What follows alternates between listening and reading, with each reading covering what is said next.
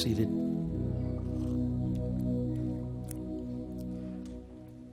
Please open up to Romans chapter 8, verse 13, as we continue our study in this verse. This is actually week number 4 on Romans chapter 8, verse 13, in our little mini-series here as we're going through the book of Romans, a little mini-series in this verse entitled Killing the Sin Within. Killing the Sin Within. We've covered quite a bit of ground the last 3 weeks. This morning, again, I want to draw your attention here to the 13th verse, specifically to a phrase within the 13th verse. Let me just read it for you. Romans 8:13. Paul writes, "For if you live according to the flesh, you will die." And here's the phrase I want to draw your attention to this morning. "But if by the Spirit you put to death the deeds of the body, you will live." By the Spirit putting to death the deeds of the body, i.e., killing the sin within. The basic premise here is that if you're here this morning and you are a follower of Jesus Christ, you have been saved, put your faith in Christ, and been placed into Him by the work of the Spirit, based upon the meritorious work of Christ on the cross in His resurrection. If that's true of you, then the reality is that you're redeemed, that you are justified in the eyes of God, that you are positioned, in fact, in the heavenly realms right now with Christ as a joint heir, the right hand of the Father. That's your position, one that'll be yours eternally. Guaranteed. But here's the other side of that, the earthly side of that is you still have a mortal body. And that mortal body has not yet been redeemed. That your mortal body as a follower of Christ is not going to be redeemed until the day that Christ returns. And when Christ returns, that final aspect of your redemption is going to take place, and your mortal body is going to put on immortality when you see Christ. And this perishable body is going to put on the imperishable. And when that happens, that sin is going to be left behind permanently, entirely, completely, forever. But until that day, you living still within, connected to this mortal body, this sinful body, sin still remains there. And so that means that every day you have a battle. If you're a follower of Christ, every day there is a battle going on, whether you realize it or not, in which sin is trying to get the upper hand through your mortal body and bring you into its subjection. And the Spirit of God that lives within you is seeking to put to death the deeds of the body by His power. So that's the reality. And so we're continuing this study on the subject of putting to death the deeds of the body, or killing the sin that is within. First thing I want to draw your attention to in this phrase this morning is the paradox. Touched on this briefly, but I want to hit it again. And I want to do so that it doesn't seem like, or it's not confusing to you that Scripture is seemingly contradicting itself here, because there is a paradox. Let me just point it out to you. Paul writes here that the follower of Christ, the believer, is to put to death the deeds of the body. He also writes that the follower of Christ is to do that by the Spirit. So therein lies the paradox, what might look like on the surface as a contradiction. So here it is, we encounter a problem.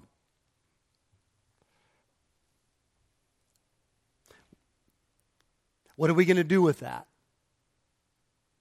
Because it seems like Paul is saying, when he says, by the Spirit, in the second half of that verse, that the only way you're going to put to death the deeds of the body is if the Spirit of God does it. That it has to be the work of the Spirit of God. And we spent some time 2 weeks ago talking about that, and that is in fact true. It is the work of the Spirit that does the killing of sin within. It is only the Spirit that has the power to kill the sin within. And yet, in the same breath, in the same thought process, Paul writes, you put to death the deeds of the body. To the believer, you put to death the deeds of the body. Clearly here, it looks like he is telling us to do something. He's calling us into action. So there's a paradox that rises up here. So what I'm wanting to do this morning is as we begin, I want to first of all just have you focus on that paradox for a minute. My goal is not to explain away the paradox. It is not my intent here to dive into the literal meaning of the words here in the Greek and show you that although it looks like a paradox on the outside, it's really not a paradox. There really is no apparent conflict here in the text. And the reason I don't want to do that is because it's there. It is clearly there. It is undeniably there. In fact, it is deeply there. First of all, it's there in visible sight, lying right on the surface. Only the Spirit can put to death the deeds of the body, and yet you put to death the deeds of the body. It's right there on the surface. Secondly, it's not only on the surface, but if you dig deeper into the language of the text, it actually gets far stronger than what it looks like on the surface in the English translation. The paradox grows because the implication of the context is, yes, it is only the Spirit of God that has the power to put to death the deeds of the body. And then the calling for us to be engaged in that, the Greek word put to death, that verb is given in the present tense, meaning this, that it is something that you are to be diligently engaged in an ongoing fashion. It is a continuous activity that you're to be involved in. It is an activity that you're to be aggressively involved in, continually throughout your life. So, even when we look deeper, the paradox does not clear up. It actually stands out in starker contrast. And then, thirdly, what about if we look at a larger context? I mean, maybe this is just the only time in Scripture where we are actually told that we have to aggressively engage in this fight against sin, so that this must be a wrong interpretation because all throughout the rest of Scripture it says something different. Is that true, or is this a common theme? Let's just look at the letters of Paul. Let's look at a few quotes from the same author and what he says and what he calls us to. Colossians 3:15. See if you hear anything similar to Romans 8:13. Colossians 3:5. Put to death, therefore, what is earthly in you. That sounds pretty similar, doesn't it? Put to death, therefore, what is earthly in you. Sexual immorality, impurity, passion, evil desire, and covetousness, which is idolatry. Romans 12:1 and 2. A couple chapters later in this same book we're studying. I appeal to you, therefore, brothers, by the mercies of God, to present your bodies as a living sacrifice.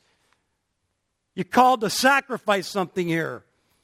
You're called to sacrifice your body. You're called to live in a way that honors and glorifies Christ. You are called to do that. It's not a passive statement here. To present your body as a living, that's proactive, intentional, so that it is holy and acceptable to God, which is your spiritual worship. Do not be conformed to this world, but be transformed by the renewal of your minds. You see, there is action being called for in the life of the believer. Ephesians 4:21 and 24. You have heard about him, Jesus, and you were taught in him to put off your old self. Action. Called to something specific. Not passive, but intentional and proactive. To put off your old self, which belongs to your former manner of life and is corrupt through deceitful desires, and to be renewed in the spirit of your mind, and to put on the new self, created after the likeness of God in true righteousness and holiness. You see, those verses right there show that the follower of Christ is to be actively engaged in this battle against sin. The putting it off, the sacrificing of life so that sin is killed, the putting to death the deeds of the body, putting to death what is earthly in us. There is clearly a call not to a passive stand, but to a proactive, intentional, aggressive, continual position and movement that we're to be involved in. Clearly that's there.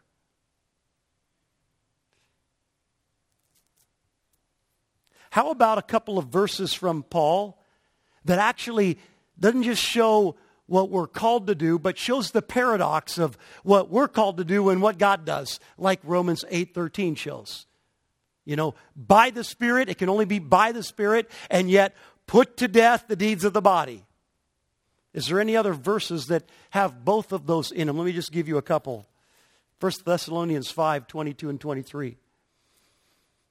Abstain from every form of evil.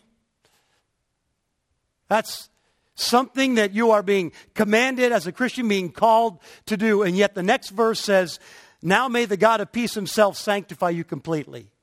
You see the seeming paradox there? You've got the command to abstain from every form of evil. And then the very next statement is, it's God who sanctifies. It's God, the one that makes you holy and cleanses you. You abstain from all the evil, God cleanses and sanctifies. And then even a stronger verse, Philippians 2:12 and 13. Therefore, my beloved, as you have always obeyed, not so now, not only as in my presence, but much more in my absence. Listen, work out your own salvation with fear and trembling. That's a call to do something. That's actually a proactive initiative that you're to take in your Christian life. You are to work out your own salvation with fear and trembling. And then the very next verse comes to the paradox. For it is God who works in you, both to will and to work for his good pleasure.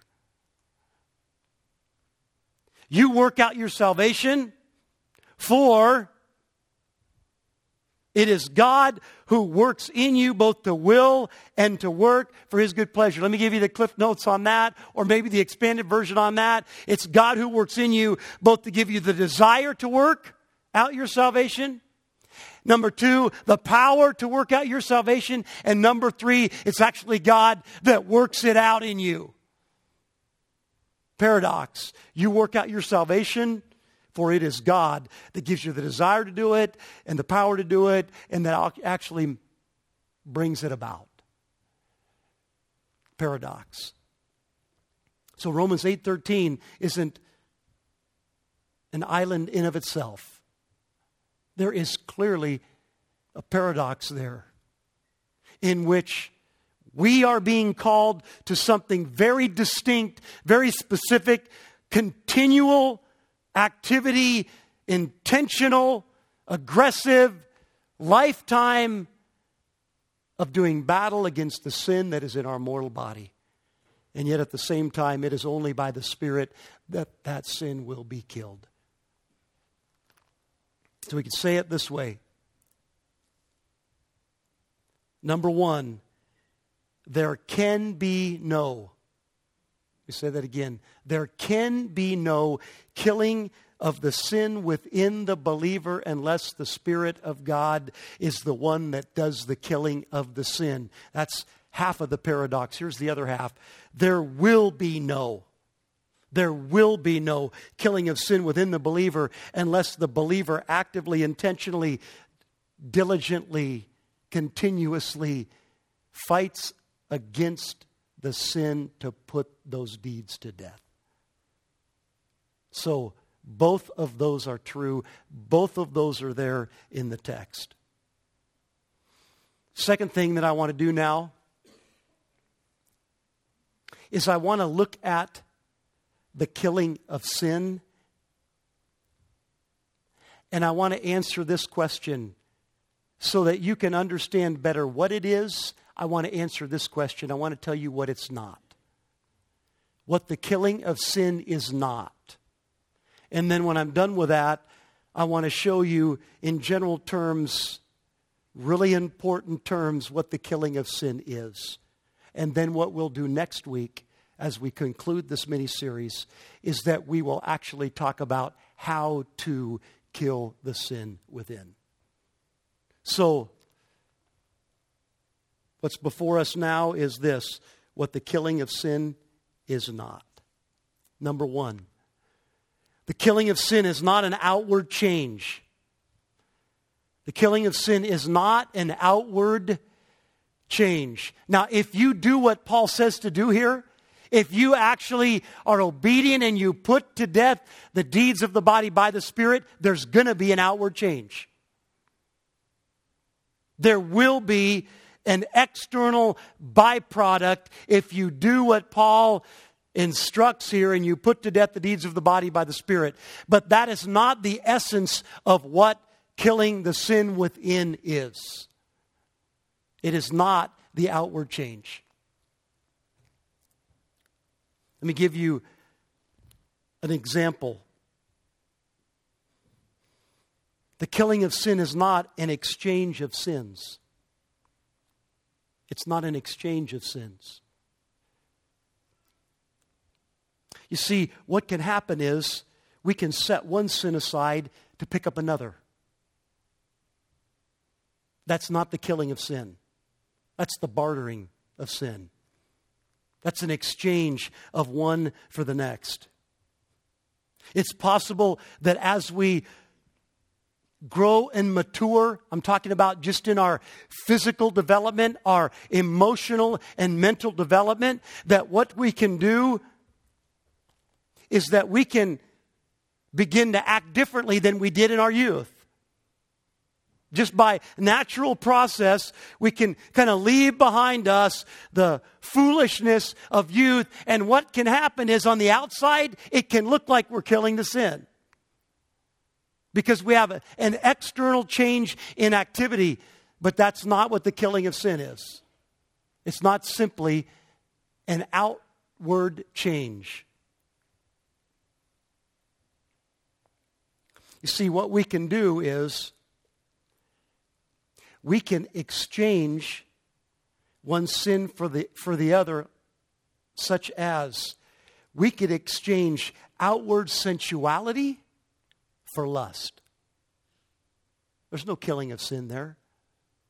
There's a change in external behavior that people can visibly see, but there is no real killing of sin there. There's just been a bartering. There's just been an exchange. We could exchange pride for worldly ambitions.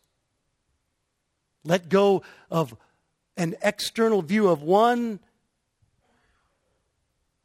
to pick up another. The problem is sin is still there.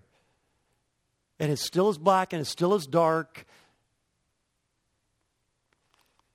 So the killing of sin is not just an outward change.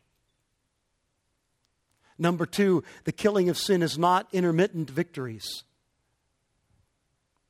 It's not intermittent or infrequent victories. You see, here's what can happen. I, as a believer, as a follower of Christ, really having been given a new heart, a desire to serve God, having the Spirit of God in me that's promoting holiness and righteousness of life. I can, in my weakness and my flesh, I can give in to sin. I can give in to temptation and commit a gross sin, and the result of that is I'm plagued and troubled in my heart. I'm beat up over that. My conscience is in turmoil. My peace with God is waning, and so my conscience gets stirred up and becomes sharp and alert. And in that reaction, because I am now shocked at what I have done, shocked at my own sin, what I can do then is rise up against sin and really begin to push back against it and begin to be very alert and attent to how it might be moving in my life and be militant against it and on guard against it. But that's not the killing of sin within. Because what can happen then is as I go through a period of time guarding against that sin militantly, that I get my peace back with God, and the seriousness of that situation, as time always does to us, kind of dumbs that down, and my alertness kind of wanes, and my militancy against sin kind of becomes a little relaxed. And pretty soon things can get back to their normal routine, and the sin that lied dormant, lied there like it was dead, was only lying dormant and asleep, waiting for the conscience to calm down, waiting to get back to the normal routine, and then it rises itself up again with all of its life and all of its vigor and all of its strength to exert itself again in our life. Give you some examples of that in Scripture. Actually, I'd give you a whole book, the book of Judges, where you just kind of see that from a wide-angle view for a minute. It can kind of paint a picture at times of what the Christian life can be like. There's sin rising and growing rampant. The book of Judges. Just the people kind of turn away from God. Sin rises and grows rampant. And that's followed by bondage.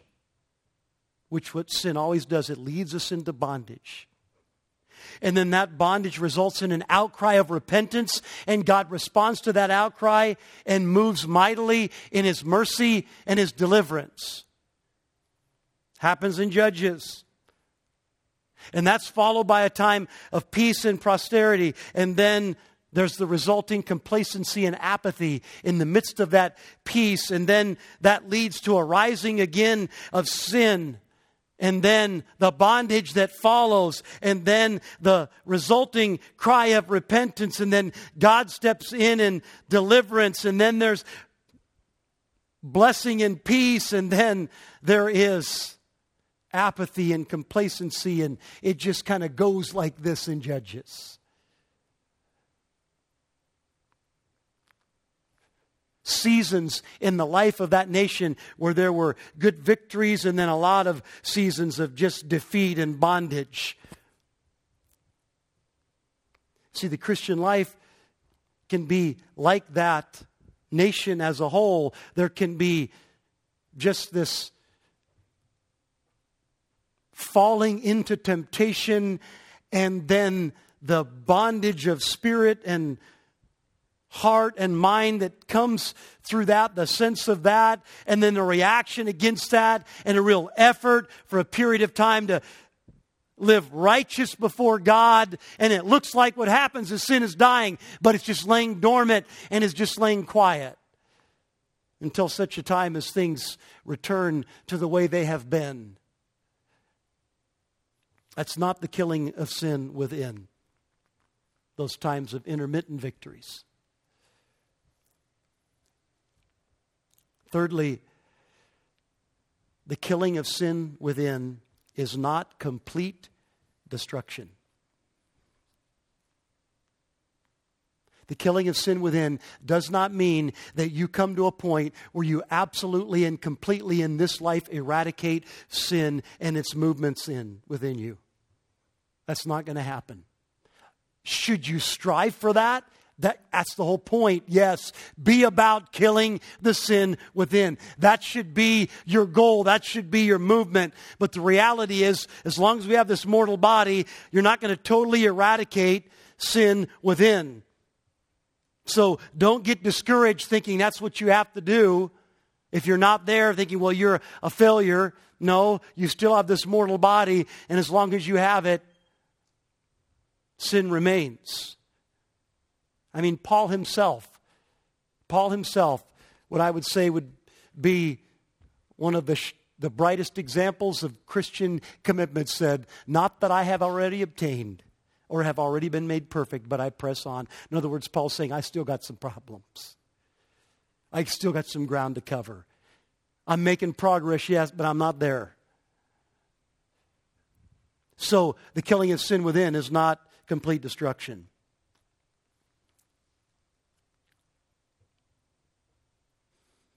Okay, third heading. We've looked at the paradox. Clearly we are called to something here. Something that the Spirit of God has to do, but something that we are called to do. Number two, we've looked at what sin is not. Now let's look at what sin is.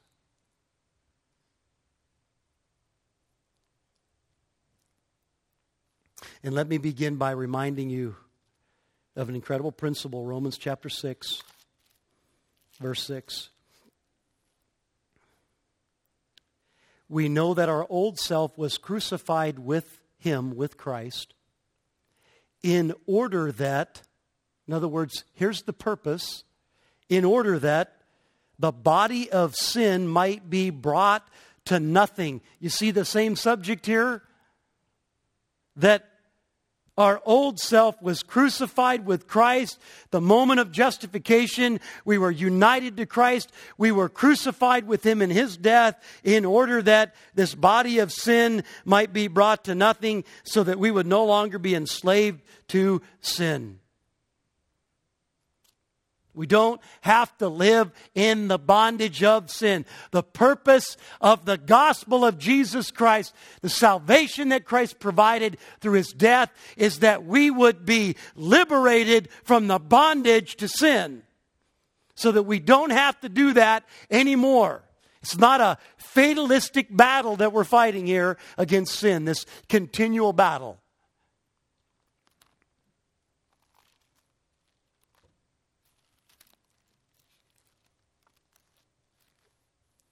Here's what's happening then.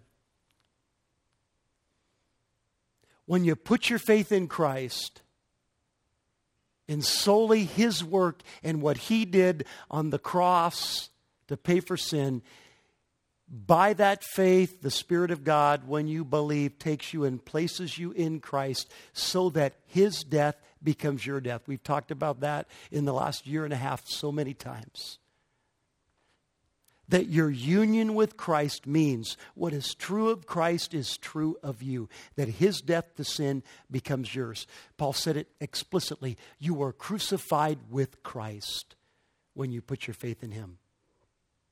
That is the perspective of the Almighty, all-knowing God. That's what happened to you. You actually, His crucifixion and death to sin becomes yours. And Christ's crucifixion and death to sin did what to sin? It paid for sin eternally. It killed sin ultimately and eternally.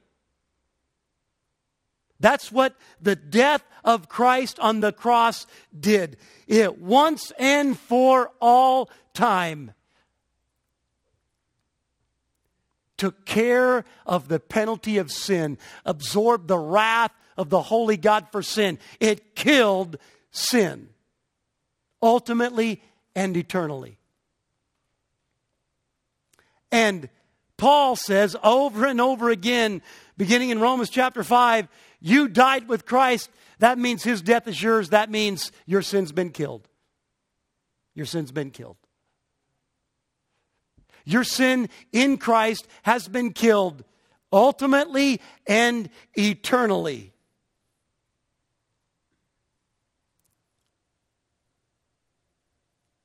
Here's the point. We can only kill the sin in us that has already been killed in Christ. The only way that we can engage in this battle of killing the sin within is if we are saved. Period.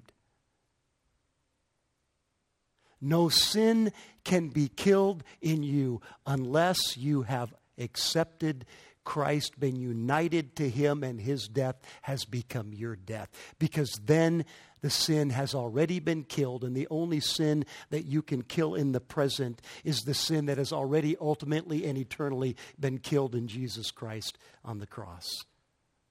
So that his death for sin becomes your death for sin.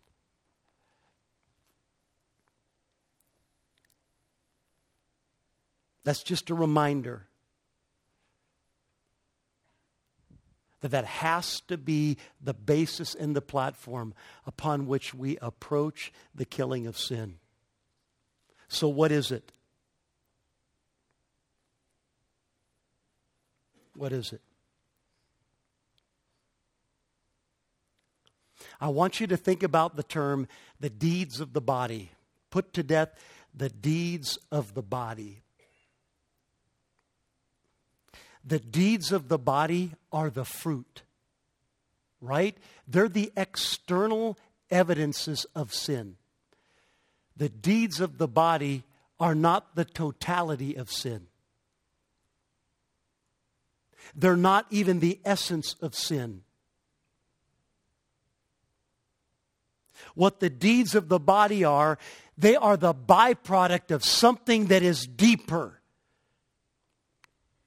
Something that is inside, that began inside and erupted and worked its way out, so that on the outside of life, the external, there is the fruit, the deed of the sin produced. But that is not the totality of that sin. In fact, it's not the essence of the sin. There's a principle deeper. There's a principle behind that made that happen. So that what is the killing of sin within? It is to attack the root, not the fruit of the sin. The killing of sin is to attack the root, not the fruit. The killing of sin is root work, not fruit work. You could spend your time and wear yourself out running around trying to kill the fruit. What is fruit that's there? It's fruit that's already produced. It's a sin, the deed that has already happened. Paul is not saying here that you go around and every time you sin, then you try to kill that sin that you've committed. He's talking about something deeper than that. Because what would happen is if you had a tree out in your orchard that was producing poisonous fruit, what would be the thing to do? Just every time it blossomed and that fruit got ripe, to go out there with your sledgehammer and just start smashing that fruit? I mean, is that the way to take care of the problem? No, what do you have to do? You have to do something about the root of that tree. You have to poison it or kill it or jerk it out of the ground. You got to go to the source of the problem if you're going to put to death the deeds of that tree. Or you'll be just futilely, continually just trying to kill what's already happened on the outside. What Paul is talking about here is he's talking about doing the root work in the killing of sin. Matthew 15, 18 through 20. Here's what Jesus said. But what comes out of the mouth proceeds from the heart, and this defiles a person. For out of the heart comes evil thoughts, murder, adultery, sexual immorality, theft, false witness, slander. These are what defile a person, but to eat with unwashed hands does not defile anyone. You see the point there? It's not what is external that brings the defilement. There's an inward problem. There's a heart problem. You see, sin, the principle of sin, is a heart problem. That's the root. I mean, there's a lot of scriptures that say that. I mean, that's why God says, I'm not concerned about the outside, but God, look at the heart. That out of the overflow of the heart, the mouth speaks. How about this one? Above all else, guard your heart because it is the what? Anybody remember? It's the wellspring of life. That means it's what produces what comes out. So if the heart has this sin working in there, the byproduct, the fruit of that is going to be the external evidences of that in life. So what you need to do in the killing of sin is you got to get beyond the fruit work and get to the root work and go after the root of the tree in order to kill the sin within.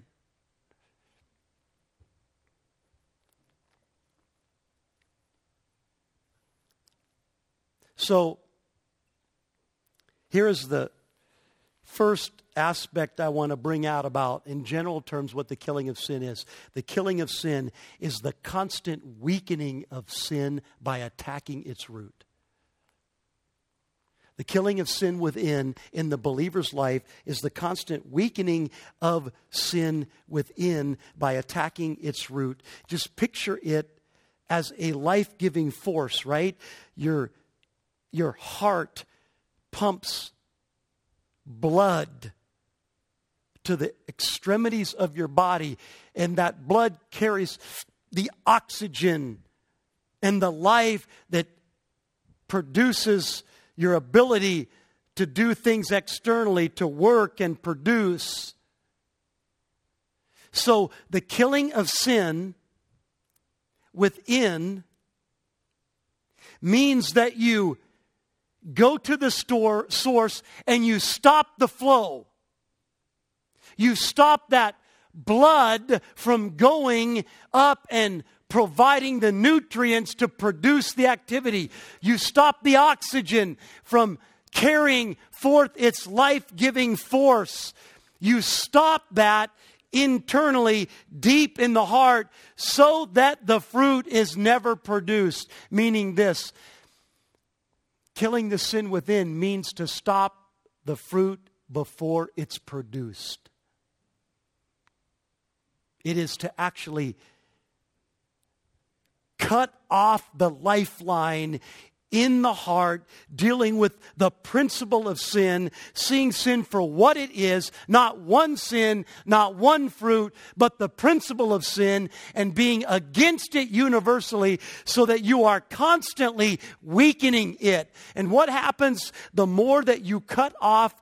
What would happen to your physical body? The more that you cut off the blood flow, the more that you cut off the wind and the air, what would happen to your physical body? It would get weaker and weaker and weaker so that you'd be more able to hold it down, so that you'd be more able to get victory over it. It's the same thing in this principle of killing the sin within. You need to constantly be after the internal workings of sin in the heart. And when you see the motions of sin beginning to stir, you go after them right there in the heart, cutting off their lifeline, cutting off their airflow so that that gets weaker and weaker within.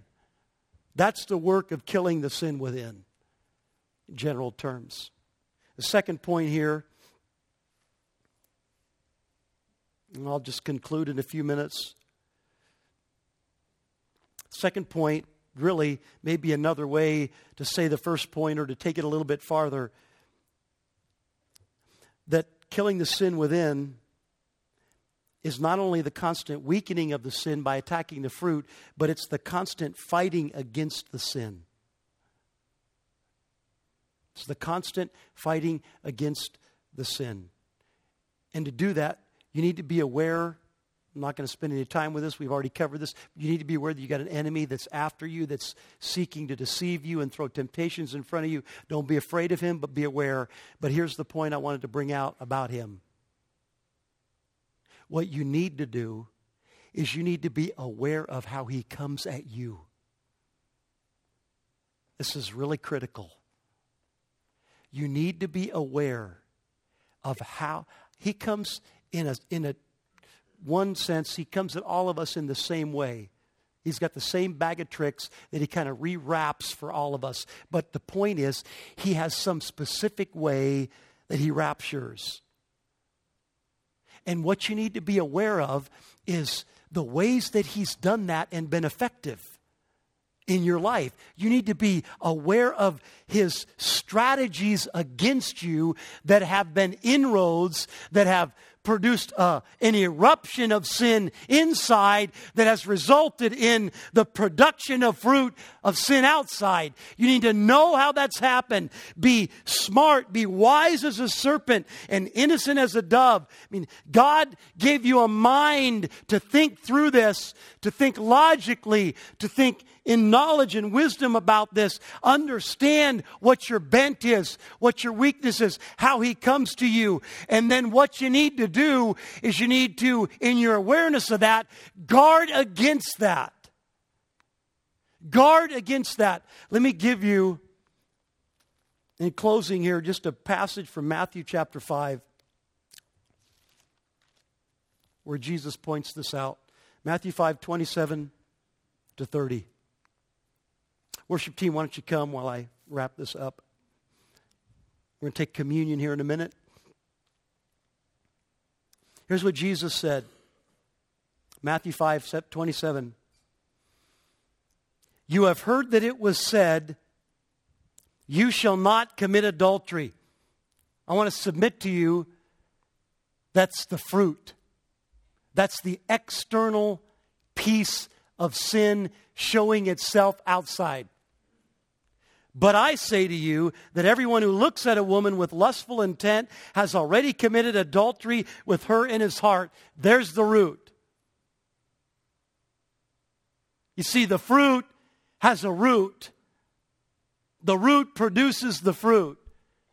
So Jesus is starting on the outside and he says, yeah, here's the way that you look at it.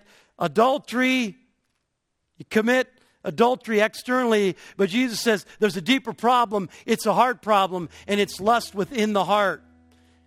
So based upon that truth, that sin is a root problem, then he comes to verse 29, the next verse, and he begins to tell you how to attack it. Listen to what he says. If your right eye causes you to sin, tear it out and throw it away. For it is better that you lose one of your members than for your whole body to be thrown into hell. And if your right hand causes you to sin, cut it off and throw it away. For it is better for you to lose one of your members than your whole body to go into hell. You see, what Jesus is telling us to do here in the fight against sin is he's saying, sin is an inner problem. It starts on the inside and then it works its way up and erupts and produces fruit on the outside. So here's what you need to do. He's not saying just kill the external by cutting off the right hand or gouging out the right eye. What he's saying is, if that's what causes you to sin. In other words, what are the inroads to sin in your life? What are the ways that sin comes in and tempts you and gets you to succumb to its enticements? Whatever those are, cut those off. Cut off the inroads. That's dealing with sin at its very root, when you are actually guarding against the things that actually bring the enticement to the heart. He said, don't even let that happen. Don't wait until it gets clear onto the fruit. No, stop it right at the gate. Stop it right at the gate. Cut it off right there. Don't even let it wander around in your heart and look for some traction, so that then you begin to think about it in your mind and give it a little time and energy, so that then all of a sudden it erupts into your actions and produces fruit. Man, if it's gone that far, it's already won the day. Start right at the very beginning, at the gate, at the inroad. That's what the killing of sin is about. It is about you treating sin as a principle of evil in your life, not just one external idea, but as an overall rebellion against God, and you are looking internally to guard against it and kill it on the inside so that it can't erupt and become fruit on the outside. That's how you put to death the deeds of the body. You do it as a root work. Stopping it there. So next week, what we're going to look at is we're going to talk about the specifics as we wrap up this series.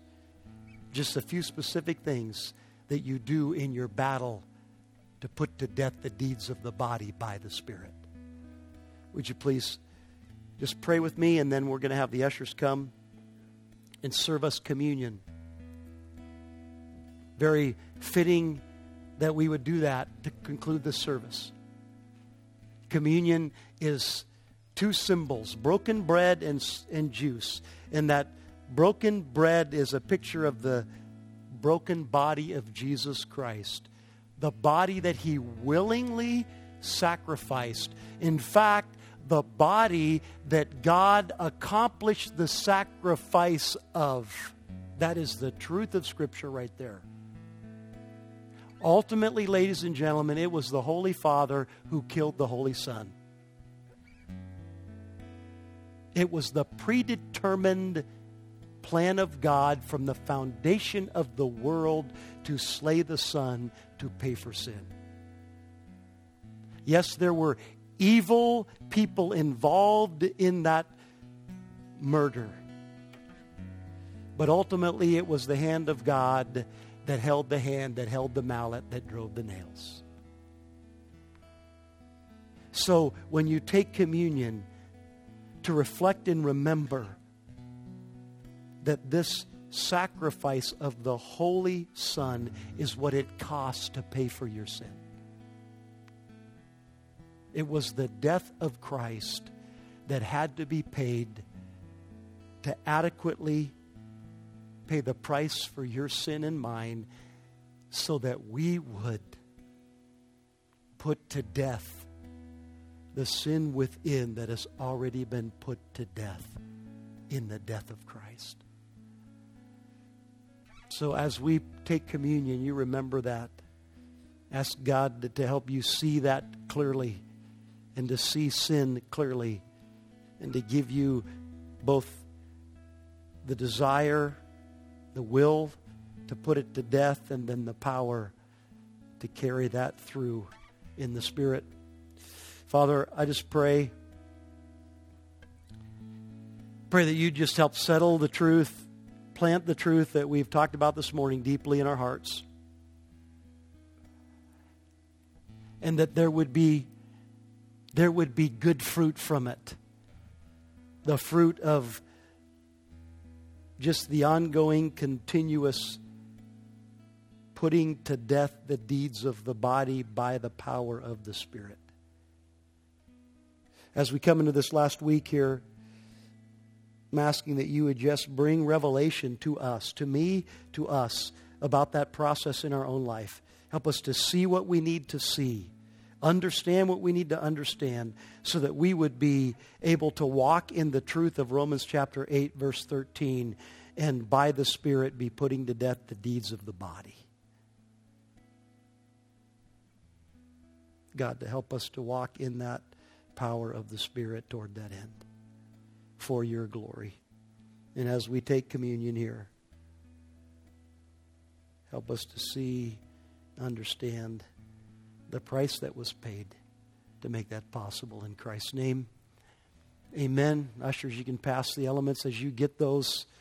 Follower of Christ, you can take and receive those.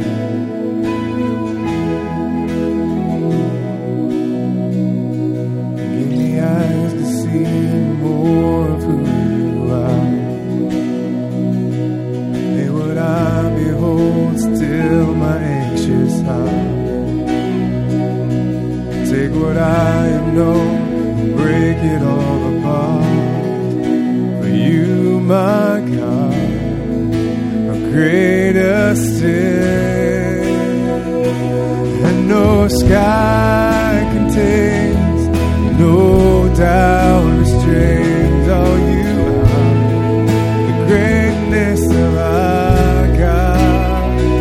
I spend my life to know I'm far from close to all you are, the greatness of our God. Give me grace to see beyond this moment here, to believe that there is nothing left to fear, and that you alone are high above it all. You, my God, greater still, and no sky contains, no doubt restrains all you are, the greatness of our God. I spend my life to know I'm far from close to all you are, the greatness of our God. There is nothing that can never separate us. There is nothing that can never separate us from your love. No life, no death. This I am convinced that you, my God, greater still. There's nothing, there is nothing that can never separate us. There is nothing that can never separate us from your love. No life, no death. This I am convinced that you, my God, greater still. And no sky contains, no doubt restrains all you are, the greatness of our God. I spend my life to know I'm far from close to all you are, the greatness of our. Sing that to him again. And no sky contains, no doubt restrains all you are, the greatness of our God. I spend my life to know I'm far from close to all you are, the greatness of our God. To all you are, the greatness of our God. To all you are, the greatness of our God.